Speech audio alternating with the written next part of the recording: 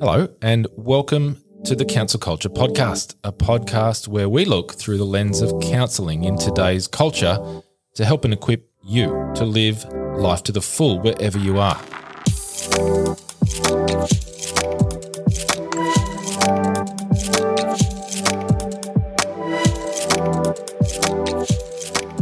I believe that everyone should have access to and benefit from the core skills of counselling that help you do life well. Leading ourselves in relationships, mental and emotional health, work, and navigating life in these really fast-changing times. My name is Nicholas Marks, and it is my pleasure to host Counsel Culture.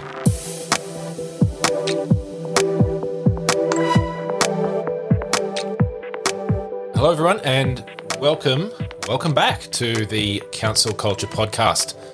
We hope you were benefited and blessed from doing Christmas well, the last episode 11, and how to finish the year well. And this is an extension of that today, where we are focusing on Sabbath, rest, and play.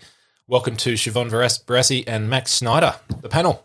We're back together. We are. Hi, guys. Hey, guys. How are you, Max? I'm well. I'm looking forward to Sabbath, rest, and play, in particularly, around Christmas and the early part of January. It'll be a great intentional time for me, I think, to really lean into doing Sabbath and rest and play. Yeah, because since we last spoke, the year's pretty much done now, in the sense of, the work things for, and I say that for most of us. I know it's not for everybody. You might be an essential services worker or work in healthcare, and it's just, things are going on. But there's so very much mindful everyone's trajectory here is not the same. But for many, there's a time of, hopefully we're all doing Christmas, and then I hope having some break, whether it's over Christmas and in the new year. Yours might be at the end of Jan or in February. And when is not so much the issue. I think in this one, it's why and how. Why do Sabbath? Why rest well? Why play is important? And how do we do that? And so we're going to look at that. And again, as the last episode for the year, we just hope this blesses you. And thanks so much for taking the time to listen. And I really hope to lean into this one, and just maybe there's just something that speaks to you. I think we're a little bit more wary. Sometimes it's not until you actually, you get off the merry-go-round, you realise how dizzy you are. I think it's not until you take a break, have a real rest that's more than a couple of days or a week, hopefully, that you realise how much you needed it and how weary you really are, mentally and emotionally and physically. And things like there's been some heightened anxiety about what's going on around the world. Clearly the pandemic, the response to the pandemic, and things like borders and vaccines, none of these things have been straight lines. They haven't been easy. And so I think with this increase in anxiety, that can also take a toll on our physical selves. And so I think there is that need for mental and emotional, spiritual, definitely spiritual, and physical rest. So we want to look at those today. Any thoughts on that, guys, just broadly about where we're at? A quick thought that jumps to mind, Nick, and I share this with a lot of clients, particularly at this time of the year, is that sometimes we tend to think of work as the things that you do for a living, and when you're not doing that, you're resting or you're not working. And so what I share with people is the importance of being really intentional about knowing that when you come home and you're doing the cooking, you're helping with the kids, you're doing stuff around the house, that can also be a form of work. And so it's really important that we learn to carve some time and some space for doing Sabbath and doing rest in ways that don't involve those day-to-day things that are just as much work as, the stuff that we do for a living, that we get a wage, from. So just holding that in mind. And it's hard to do. I mean, if you think about the spaces that we have around our lives that don't involve some degree of work, it's actually not a lot. And we probably all need some help and some wisdom in how to increase that a little bit and create some margin, especially with the blurred boundaries of working from home in the last 18 months for a lot of people. It really adds that other dimension and the need for being more deliberate around what you do when and how. Yep. It's actually also a commandment, isn't it? We're actually given a commandment to rest one day in 7 because God rests one day in 7. That's right. That's right. And what's behind that commandment, some really interesting stuff that's come out of Tim Keller's work in the US, is that the reason for that God commands it is not so that we can be rested and healthier, although that's super important, but also so that we can enjoy what we've worked for. That's why God rested on the 7th day. He stopped to enjoy his creation, and he said it was very good. So understanding work, that it's paid and unpaid, and how much it creeps into our life, and because if you're maybe not at work, but you're thinking about work, then you're still on, aren't you? Yeah. It's like your mind's still there.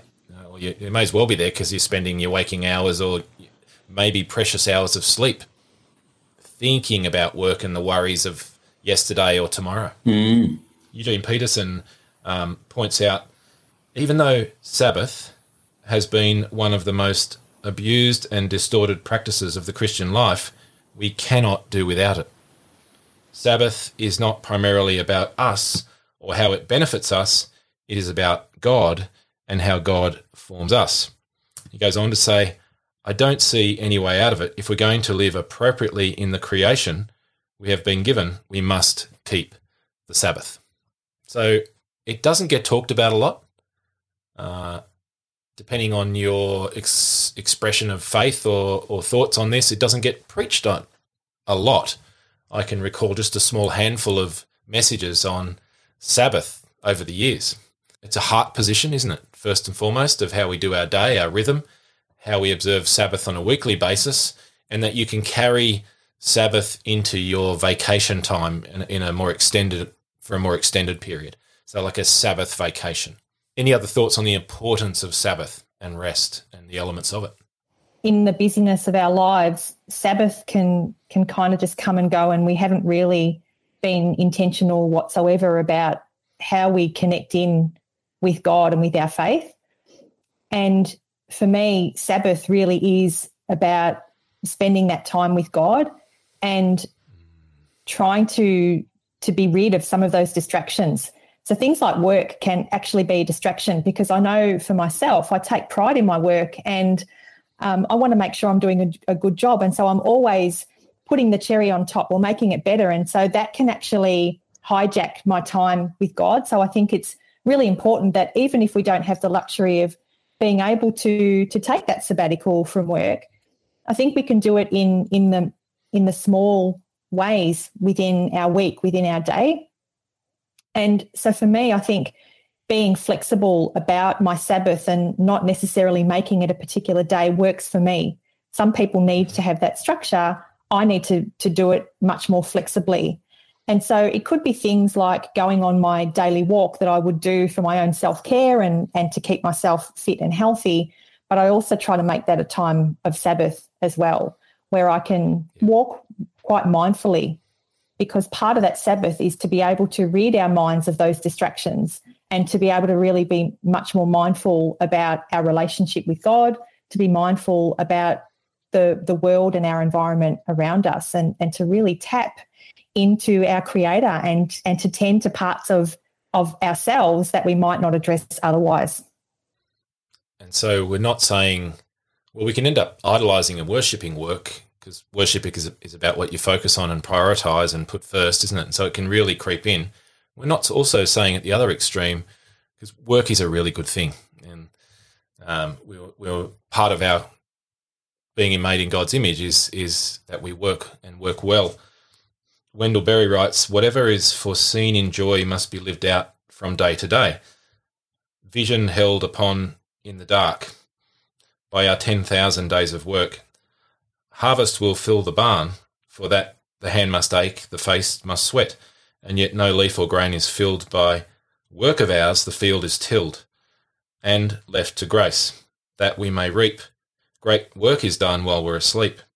When we work well, a Sabbath mood rests on our day and finds it good. So good. Yeah. What does Sabbath look like for you, Max? What are some things that just, are important to you? You have to unpack the whole, just some of the elements. Look, for me, it's about that intentional stopping of the productivity and I love what you said, Siobhan, trying to, the cherry on top, doing my best, putting the extra effort. I've got to be very intentional about stopping that, really leaning into what God is speaking to me, what God is saying, noticing him a lot more through lots of different things. And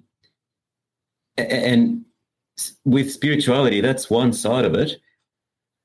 One of the other things we teach our counselling students in AIFC around self-care is to make sure that Sabbath also includes vocational renewal and physical renewal and relational renewal. And so it's not just about stopping from work and resting, but looking at how you can rest through relationships, through a relationship with God, through our whatever we do physically. So I think it's broader and more nuanced than just, you stop work and you sit on the couch. I think there's a real intentionality that we need to build into and a rhythm around our lives.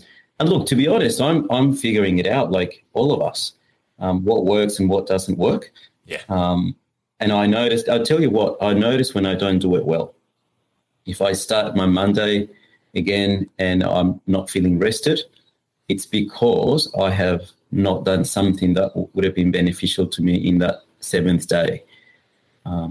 So I think that the older I become, the more value I see in, and the more I understand why God said, it's a form of slavery if you can't rest.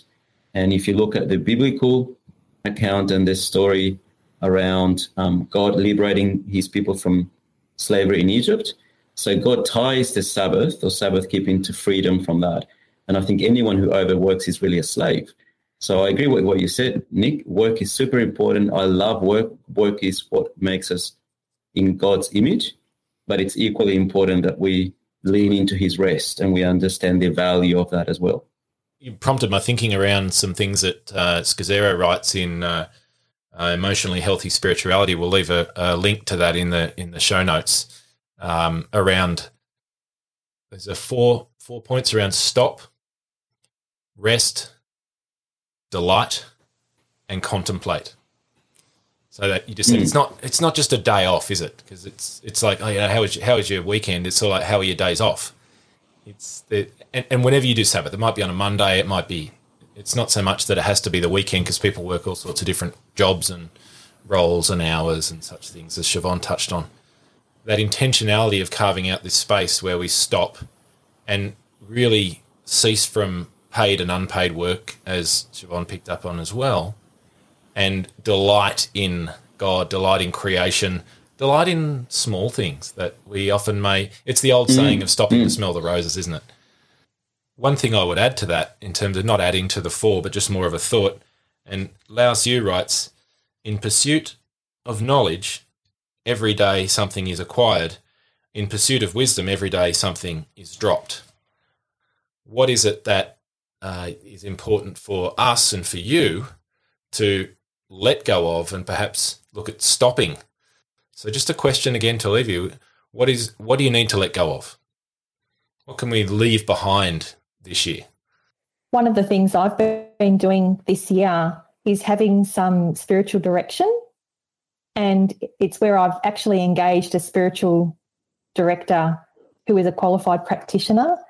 And I did that really intentionally because I really wanted to practice the art of Sabbath, and I needed to do that with somebody else to guide me. And it was about trying to deepen my intimacy with God in a way that's been intentionally led by another person. And I've found that practice to be really inspiring. And one of the things that we've been working on together is what are the practical ways that I can I can do my Sabbath. What does Sabbath look like for me?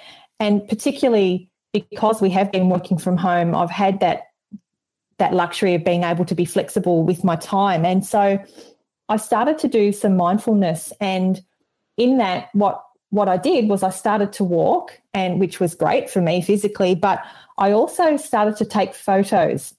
And I was taking photos of God's creation around me. And so it might just be walking past a house where there might be a beautiful flower and stopping and taking a really beautiful photo of that flower, and being able to take that and remember my journey and remember God's creation. And for me, that has just made the difference between being a Christian, but really feeling and experiencing Christianity for myself.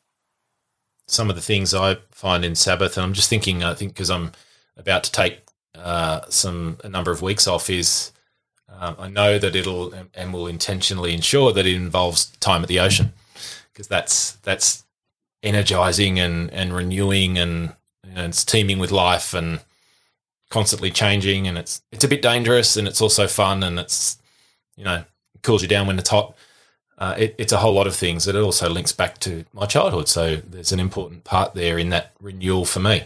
So maybe that's something that you can relate to. And it's often things that, as Siobhan touched on, that we are reconnecting with, that have some level of importance with or significance to us, and or things that we often just don't take the time, that we fly by. And in your example, Siobhan, just stop, take a photo of that, which it causes you to stop. You'll linger there and then look for that right photo op, and probably take 50 photos trying to get that one. But that's okay. So what is it for you that enables you to really rest and then to be energized and recharge? Sometimes when we talk about stopping, we can quickly think, well, how can I do that with the amount of work and things that need to get done?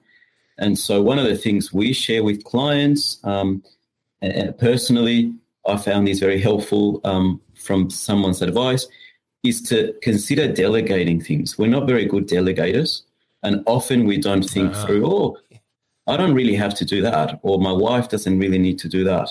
It can be small things that you can delegate to somebody else to do that will give us more space to be able to delight and rest and keep to the Sabbath rhythm. So I'll just throw that one out there, because I think it will be helpful for people to think, what can you delegate that's on your plate right now that will give you more time to do Sabbath well? Yeah, that's good. Because there's really practical elements to this, isn't it? It's not going to happen. Sabbath isn't going to drop itself in your lap and just happen naturally, and all of a sudden you've got to be really deliberate and carve it out and start practicing it. And further to your point, Max, what do you say? What are you going to have to keep out and say no to and block to create this sort of fenced off space? Exactly.